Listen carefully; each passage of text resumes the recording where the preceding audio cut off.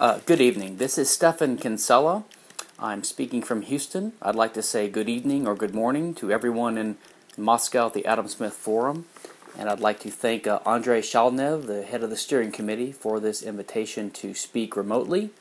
I am sorry I cannot be there in person, but I hope that you will find this video presentation and speech of interest.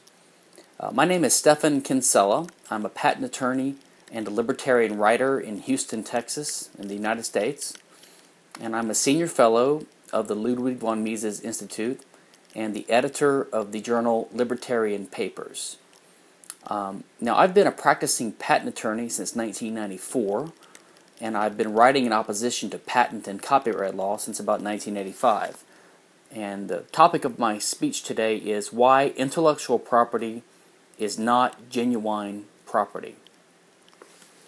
Now, I'd like to emphasize that intellectual property has been viewed as a type of property right for over a century now, as part of the Western or capitalist free market system. Now, I did mention I'm a libertarian, and in particular I'm a Rothbardian, Austrian economist following libertarian, and an anarcho-capitalist. And as a libertarian and an Austrian, I am in favor of property rights, and in free markets, and in capitalism if it's rightly understood. Now, I will say I'm not in favor of capitalism in the sense of corporatism or the type of cozying up between Western big corporations and the state as we see here in the United States and the West nowadays. That's sort of a corruption of the ideal form of the free market economy or capitalism. But I am in favor of property rights, so the first question might be, why would someone who's in favor of free markets and property rights, and a patent attorney himself, which is me, oppose patent and copyright law, so-called intellectual property law? So in this talk, I'd like to explain why I believe that intellectual property, primarily patent and copyright law, are not genuine property rights, and why these laws actually should be abolished, and why they should, the Western style, the American type of patent and copyright should not be adopted in China, Russia, India, and other countries in the world. By the way, I have a presentation which I've done, which I will have sent to the conference. I don't know if they will show it along with this, but you are free to access it from my website. It will be available there later at c4sif.org. That's C4, the number 4, sif.org, which stands for the Center for the Study of Innovative Freedom. That's my research center. Or at my personal site, stefankinsella.com, STEPHAN, Kinsella.com. And let me explain quickly one reason why I think this is particularly relevant, this topic of justifying or discussing the legitimacy of intellectual property law to Russia and the Adam Smith Forum itself. So, of course, these issues are of particular interest to the Adam Smith Forum because the members of the Adam Smith Forum are also advocates, like Austrians, of free markets and property rights. Okay, and also because the Western powers, led by the United States, are continually pushing emerging powers in the former socialist countries like Russia to adopt United States or Western-style IP law, particularly patent and copyright. They've done this through the WIPO, through the WTO, the World Trade Organization, and the UN, and also through recent and continuing copyright and patent treaties and trade agreements like the recently signed ACTA, or Anti-Counterfeiting Trade Agreement. So let me make it clear. As a libertarian, as a free market and a property rights advocate, we should not make the mistake of believing that equating the American government's laws and policies with a free market order, and therefore we should not believe that just because the American state or government proposes or pushes a given law or policy and tries to urge other countries to adopt it does not mean that this is actually capitalist or free market or a libertarian property right. In fact, it's a mistake to equate the American state with the American economy The American economy is at least somewhat free market, even though it's a mixed economy, but the state itself, like all states, is inherently socialistic.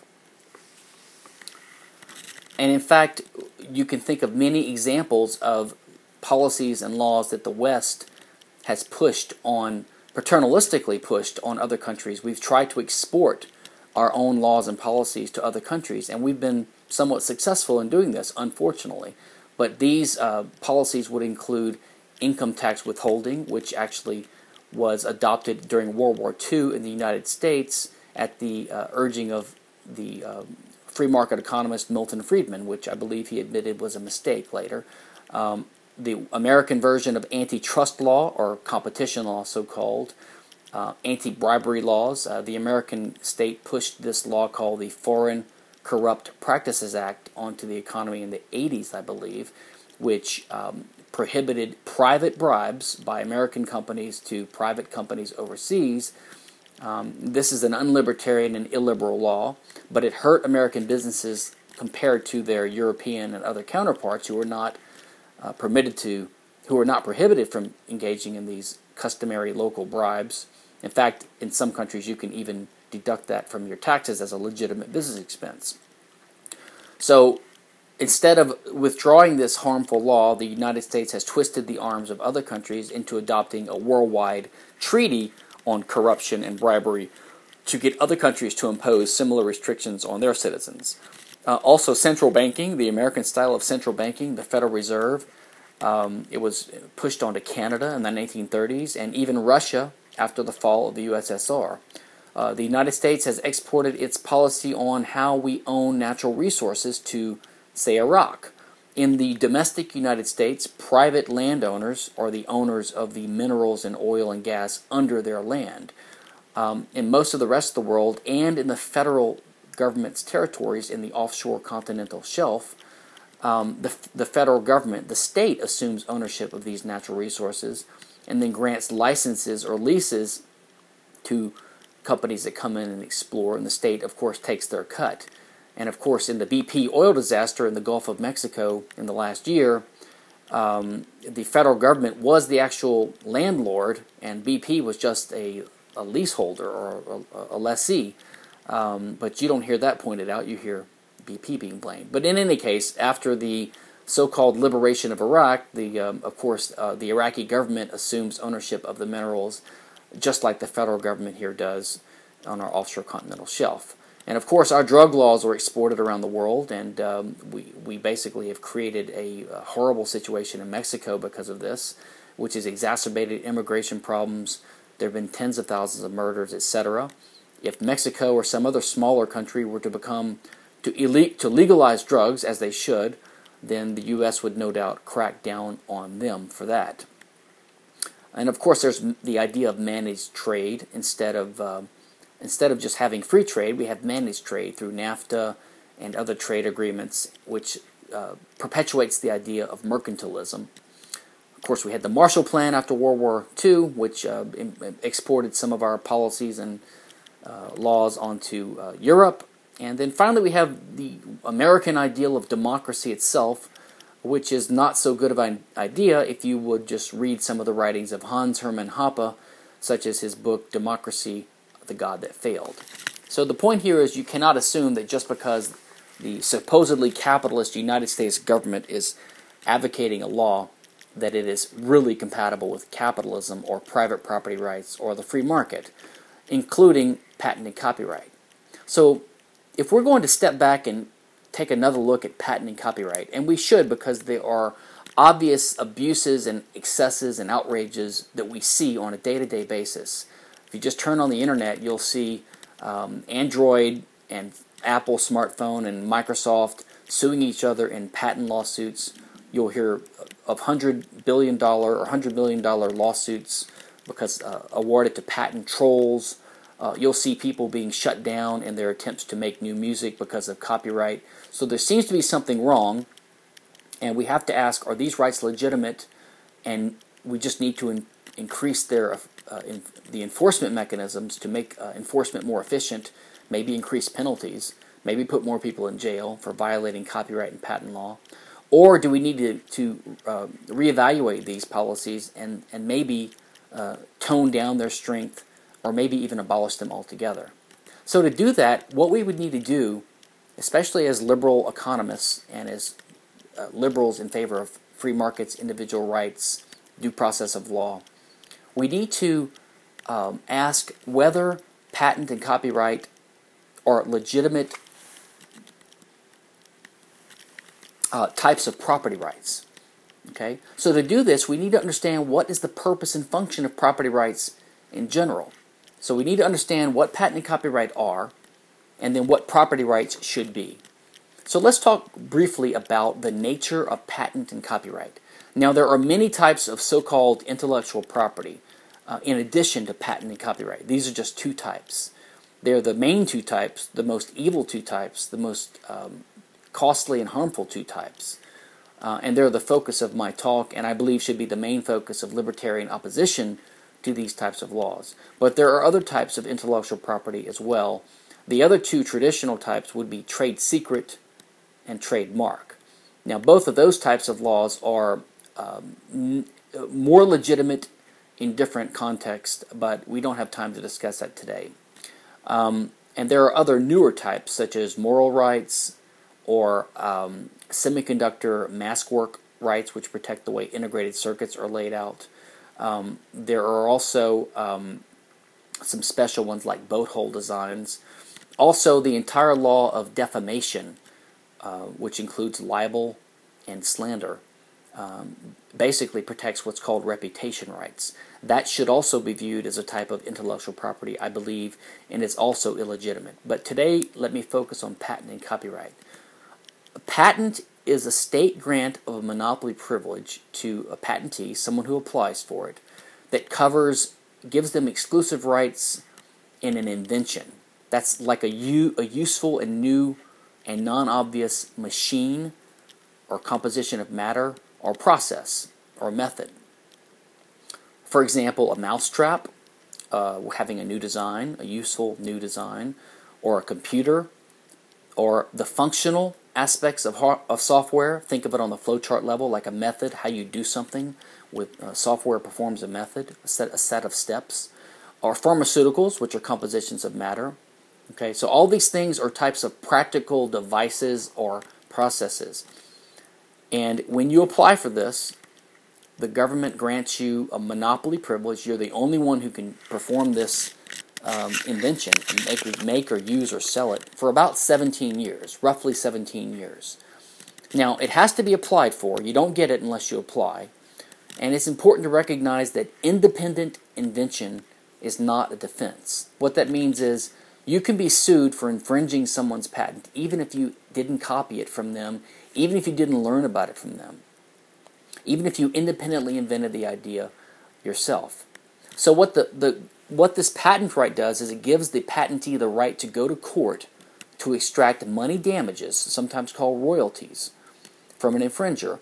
Or they can even get the court to issue an injunction forcing the competitor not to make or use a given product or process. So basically, it protects a patentee from competition. Let me adjust this a little bit here. It protects the patentee from competition by making it more difficult for others to easily copy its products. And the example I gave earlier is the smartphone wars, where Apple and Microsoft are suing a lot of Android makers, and some of these are suing, like Samsung is suing Apple back for infringing its patents with the iPhone, and they're getting various injunctions in Australia and Europe and other countries to try to stop each other from even introducing their own competing product. Okay? Now, copyright is another state-granted monopoly which is granted to someone, and it covers their original expressions or creative works, like novels or paintings or movies or music or even software code. I mentioned patent covers the functional aspects of software, like the block diagram flowchart level, whereas copyright would cover the written code, because that's like writing a novel or a poem. It has an expressive element. Now, it lasts nowadays much longer. It used to last only about 14 years, which coincidentally was the 2 times the term of a 7-year apprentice. The idea was that the artisan could be protected for the term of 2 of his apprentices to train them in making his new ideas, and then he would face competition. And that 14 years has been extended gradually over the last 200 years to the point now where it's 70 years after the life of the author. So if you write a novel today, then it will last till the end of your death and then 70 years later. So usually they last more than 100 years. So we have an extremely long copyright term. Now, unlike patent, copyright is automatic. That is, you get it just by writing down your idea onto a sheet of paper. The second you do that, you have a copyright in that, at least in the U.S. system, and I believe it is similar in most other systems of the world because of treaties that we've all agreed to that require us to have similar basic provisions that are similar in our patent and copyright laws. Now, contrary to popular assumption, you cannot copyright something. That is, you can't take an affirmative step to get a copyright. You don't have to apply for it. You do not have to put a copyright notice on your work to have a copyright. You don't have to register the copyright to have a copyright. So it's unlike patent in that way. And when people say, well, if you're against copyright, why did you copyright your article? Well, I didn't copyright my article or my book. The government gave me a copyright, and there's nothing I can do about it.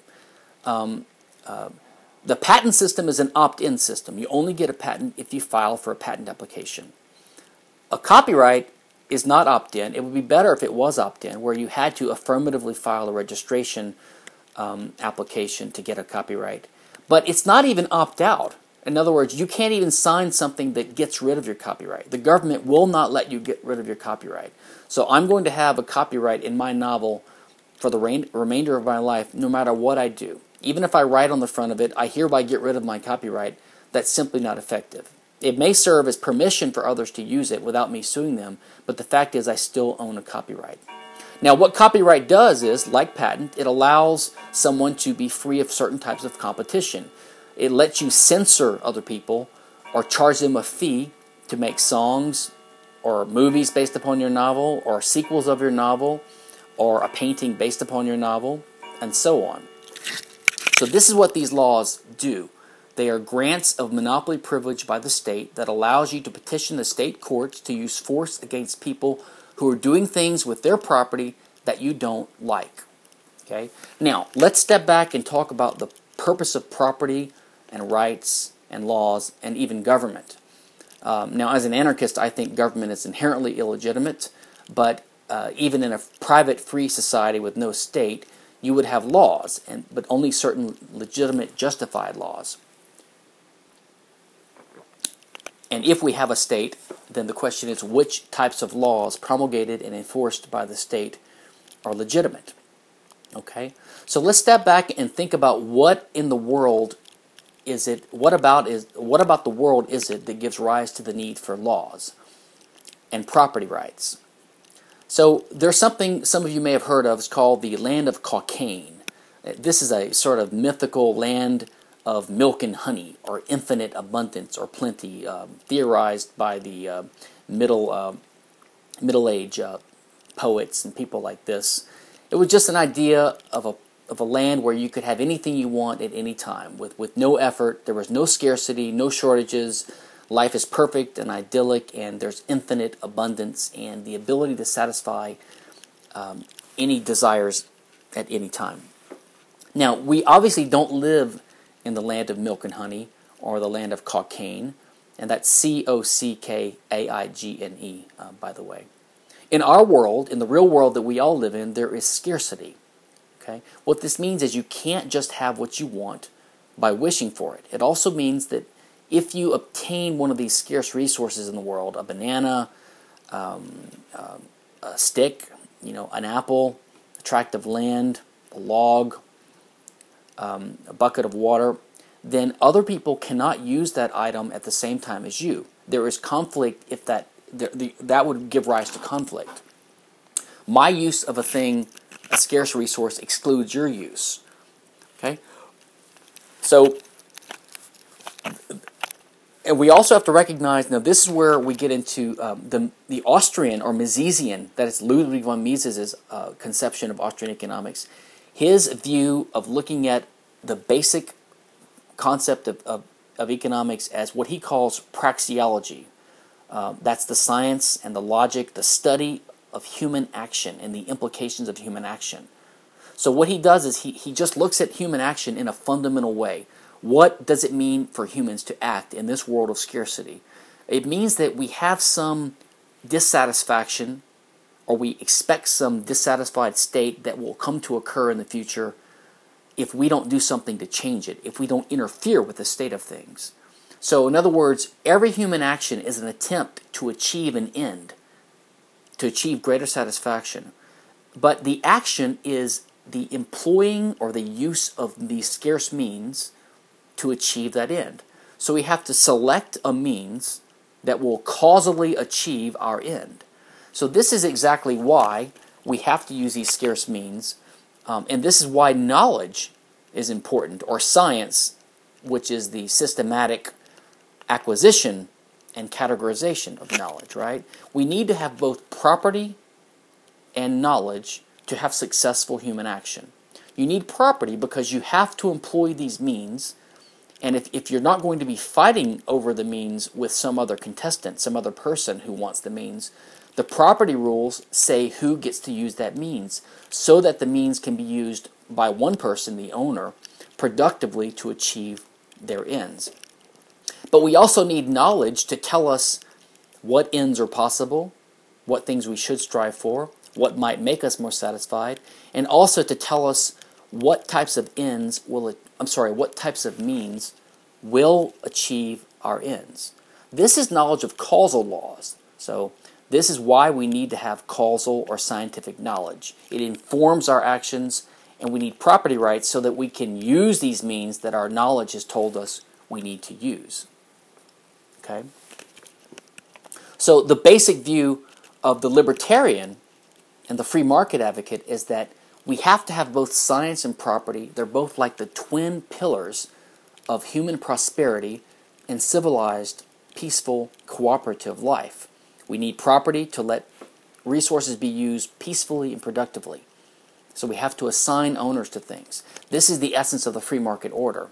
And we, of course, need science and the right to learn from each other and to discover new things and to add to our base of knowledge so that we can act efficiently and choose the right means as part of our action.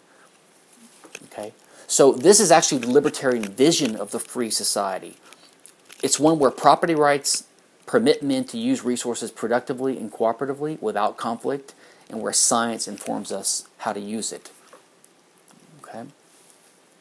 Now let's think about how we acquire knowledge is part of human life, because this acquisition of knowledge is crucial, because we start out more or less with a tabula rasa, with a blank slate. There are many ways that human beings acquire knowledge, right? The knowledge that informs our human actions, that guides our human actions, the knowledge that tells us about causality and causal laws, the knowledge that we use to choose what actions to perform, what means to employ to achieve our given ends, right? From just experience in living, from observation of others, just from being immersed in a culture and learning from what's been developed and what's gone before. There's, of course, education and teaching, informally by parents, or even formally by formal education and instruction, and by apprenticeships, and even by employment. We learn from our jobs. And also, of course, in a systematic way by the scientific method and empirical testing. But the free market is also a source of knowledge. Entrepreneurs are always incentivized and motivated to try to learn better ways to use resources to lower their costs and to have better products and to attract customers, to make a profit. And when they do this, the consumers learn from this and benefit from it, and their competitors learn too. And the competitors then try to emulate and copy and compete and sometimes improve, and then the original innovator has to improve even more, and so everyone is better off, and there's an unceasing striving for ever-increasing innovation and improvement in the desire to get profit, but in the face of always lowered profit because of competition. the threat of competition. So a free society, a free market, a private property-based order has competition, and it has learning, and it has emulation, and these are good things, not bad things. So now let's return to patent and copyright. The basic problem with patent and copyright as state-granted monopoly privileges, right? They are explicitly designed to protect people and companies from competition. As I mentioned, the holder of the patent or copyright can use state force against potential competitors. It's basically a completely confused notion, which is an outgrowth of the mercantilist ideas, which were anti-competitive, of the last several hundred years. It's also based upon the confused idea that it is sometimes wrong to learn or to actually use information in deciding how you want to use your own property, that is, your own scarce resources that you have property rights in. That it's wrong to copy or to emulate or to compete in some contexts. Now, what it does is it uses the language of property rights in trying to say there's property rights by virtue of these laws in information and patterns and in designs. But remember, the entire function of property, the purpose of property, is to address the problem of natural scarcity in the real world that we live in, not the world of cocaine. But ideas and knowledge and recipes and designs are just knowledge that we have. Unlike scarce resources, they are not scarce. And they can be used over and over and over again, infinitely, and they can be used at the same time by an infinite number of people without diminishing the other people's ability to do the same. So, for example, if I and my neighbor both want to make a chocolate cake, then we cannot use the same mixing bowl and wooden spoon and eggs and flour and ingredients. These are scarce resources, and we each need to own our own separate ingredients and capital facilities to make the cake in. But we can both use the exact same recipe at the same time, even if one of us learned it from observing the other. There is no conflict in the use of knowledge. But patent and copyright try to impose scarcity on things that are non-scarce. It tries to make them more scarce. Now, this is perverse because the free market is doing the opposite when it comes to actual scarce goods.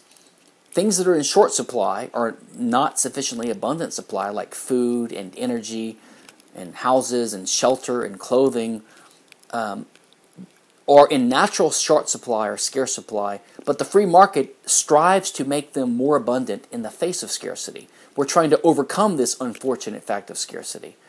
But we don't have this problem with knowledge. In fact, we have a growing base of knowledge in society and civilization, which we can draw on. And in fact, it is good that we have this.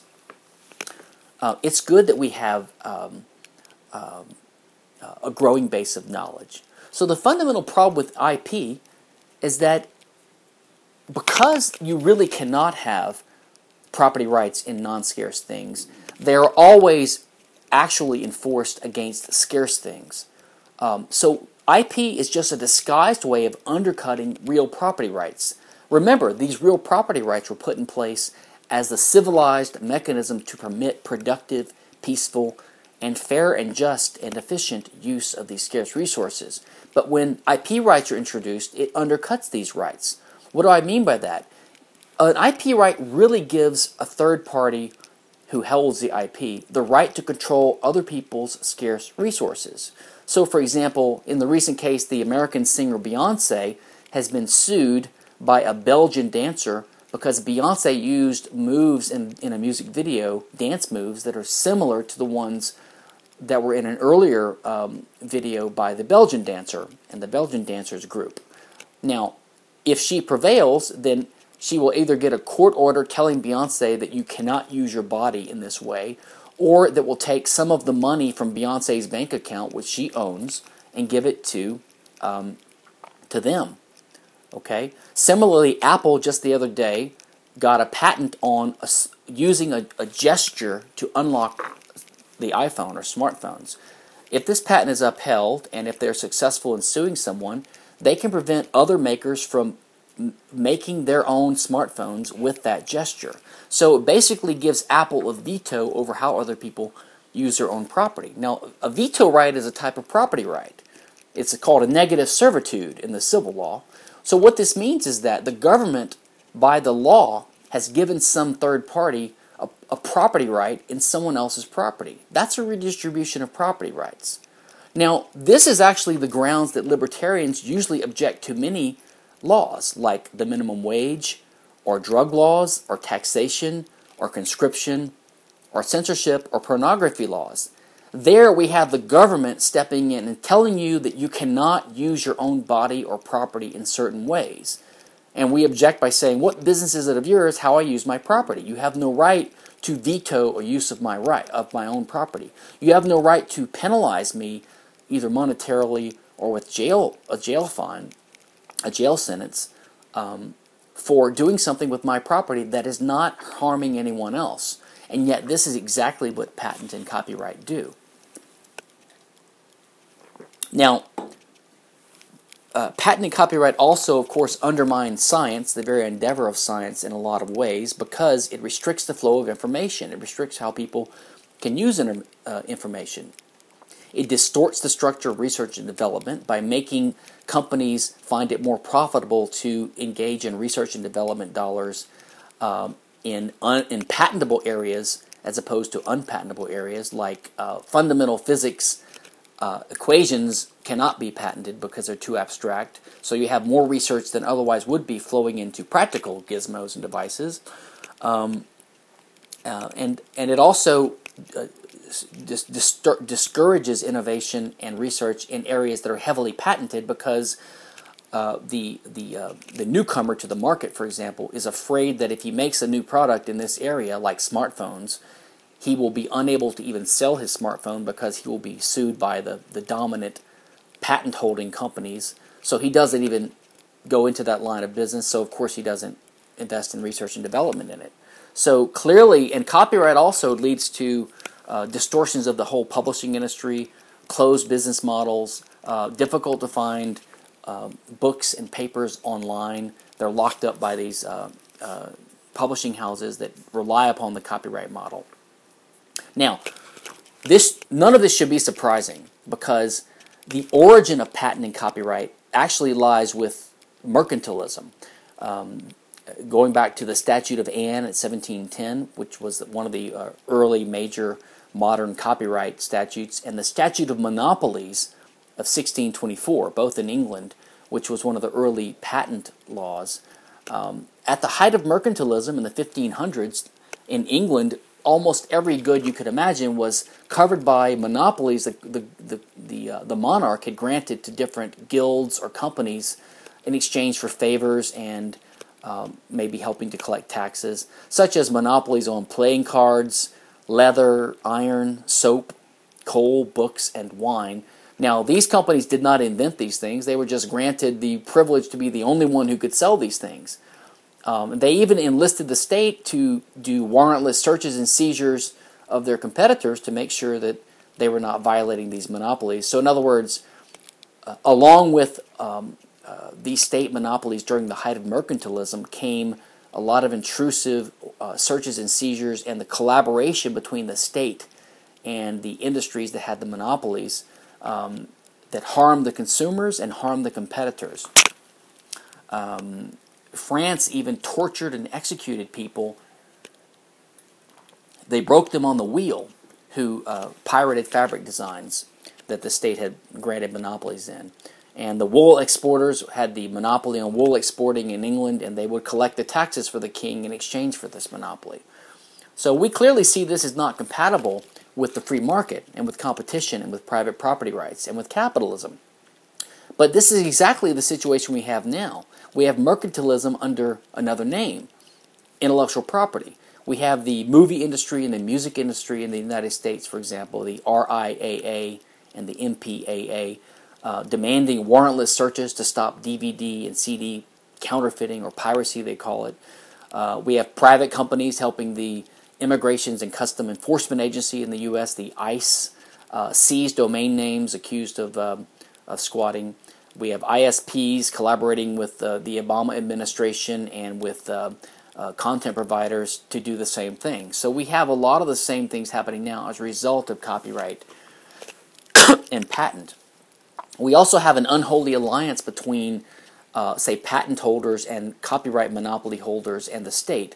For example, Microsoft, to take an example, is a profitable, successful company which has provided valuable services and products to people, but its profits are undoubtedly much higher than they would have been in a free market without copyright, because of their ability to use copyright to stop competition or pirating or counterfeiting of their operating system, which has allowed them to charge monopoly prices for this.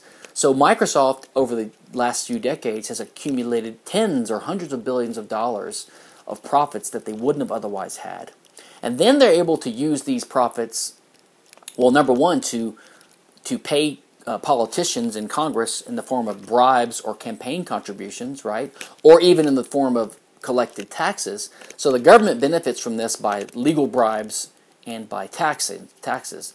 So they grant a monopoly to Microsoft. Microsoft makes extra high profits. Some of that's returned back to the state in these forms. So they all benefit. The consumers don't, the competitors don't, and the free market suffers. And also, Microsoft uses these profits as to buy patents or to acquire patents, which is another form of monopoly. So it uses copyright profits to accumulate a huge patent war chest.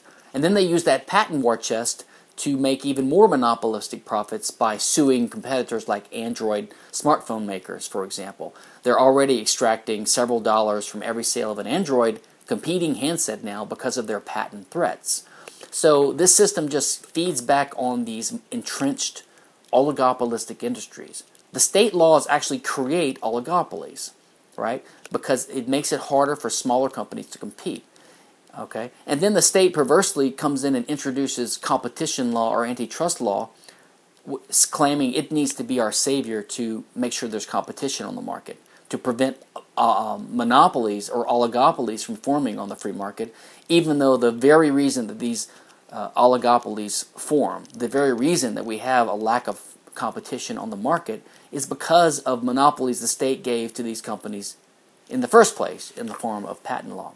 So we still have mercantilism. It's just institutionalized and democratized now, and it's not called mercantilism anymore. Okay? So let's make it clear. There are some people who oppose IP from the left or from an anti-property point of view. They are buying into the same mistaken package deal or notion that the pro-IP people do. They both accept the idea that intellectual property is a legitimate type of property. Now, this is their mistake. They are both wrong. The people that are in favor of patents on capitalist grounds are wrong to think that we should have IP because it's a type of property right. It's not a type of property right. And the people who are opposed to IP because they're opposed to property rights are wrong to oppose property rights. The correct point of view, the libertarian point of view, the free market and Austrian point of view, is to favor property rights, but to recognize that state-granted monopolies, like patent and copyright, are not property rights and undercut property rights. Now, let me mention quickly where the libertarian landscape is when it comes to this issue. There's always been opposition to these monopolies, of course.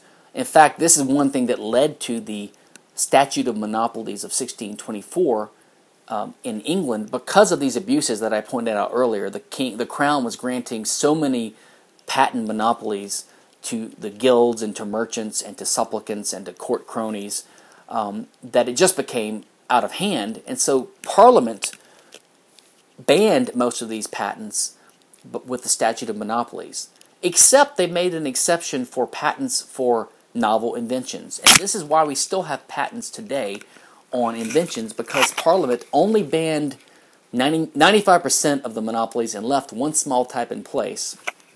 And unfortunately, that's grown into the patent system we have now.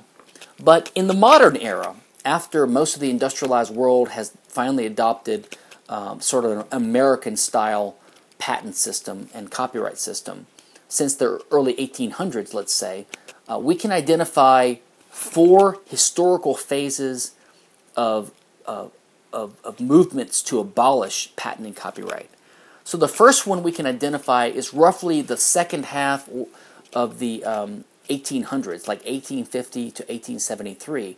Now, it was at that point in time, some countries still had not adopted patent systems like Switzerland, and there was opposition to this by the free market, by the free trade people. People that were in favor of free markets and free trade saw these things as monopolies and they opposed them. But what happened was in 1873 there was a depression caused by the Panic of 1873, a large, I think, global depression. And what this did was it caused an increase in nationalism and a reduced opposition to tariffs and protectionism. That is, free trade became less popular because of the emergency of the Depression. And this made the opposition to patents evaporate because it was part of the free trade movement. So in other words, a government-caused recession caused free trade to go out of favor for a while, which caused opposition to patents to evaporate. So the final nations like Netherlands, which had previously abolished patents because of people seeing what a disaster it was, and caved in, and Switzerland, which never had a patent system, and they went ahead and adopted patent systems, and the whole world joined on the bandwagon. So the first movement was against, but a depression ended it. And then in the late 1800s, after this, there was vigorous debate among the individualist anarchists, like Lysander Spooner and Benjamin Tucker. And Lysander Spooner was in favor of intellectual property, but Benjamin Tucker rejected IP similar to some of the arguments I've given now. He had a very clear-reaching vision on this. But this was a small group of individuals, anarchists, so that opposition didn't go very far. In the meantime, during this debate by the free market economists, the defenders of these patent and copyright laws, such as in France in the late 1700s, right before the turn of the century, started using the language of property rights to describe these monopoly privileges because they knew that the concept of monopoly wasn't popular with economists and even with the public. So they started calling them property as basically a propaganda ploy, even though, of course, they're not property. Okay. Anyway, so let's return. The third stage of opposition, we can say roughly from the early 1900s, let's say 1930s, to about 1995, the dawn of the Internet, there was an increasing amount of skepticism of IP by libertarians and proto-libertarians and free market economists, like Arnold Plant, an economist in 1934, and Fritz Machlup, an Austrian economist in the 1950s, had serious reservations about the empirical claims made for IP, that it stimulates innovation or creativity. So there was a lot of skepticism by them. And then in the latter half of the 20th century, more of the explicitly libertarian thinkers like Hayek in 1948, Murray Rothbard in the 60s, Leonard Read, the founder of the Foundation for Economic Education in the U.S., and others like Wendy McElroy and Sam Konkin in the 80s, and Tom Palmer in the 80s, started seriously questioning the compatibility of patent and copyright with libertarian property rights. And they made great arguments, and a lot of their arguments are the type I've repeated today, but they didn't have a certain urgency because this was the pre-internet age. Well, around 1995, when the internet arrived on the scene, a lot of the patent and especially copyright abuses became much more exacerbated and more common. It started getting really out of hand, and everyone's more aware of this now because we can see news stories on the internet on a daily basis almost of one crazy patent or copyright outrage. So nowadays we have a lot more liberty. In the last, say, 15 years, there's been an increasing recognition among modern libertarians, especially principled libertarians, more radical types, Austrian types, and the anarchist types, who are almost completely against intellectual property.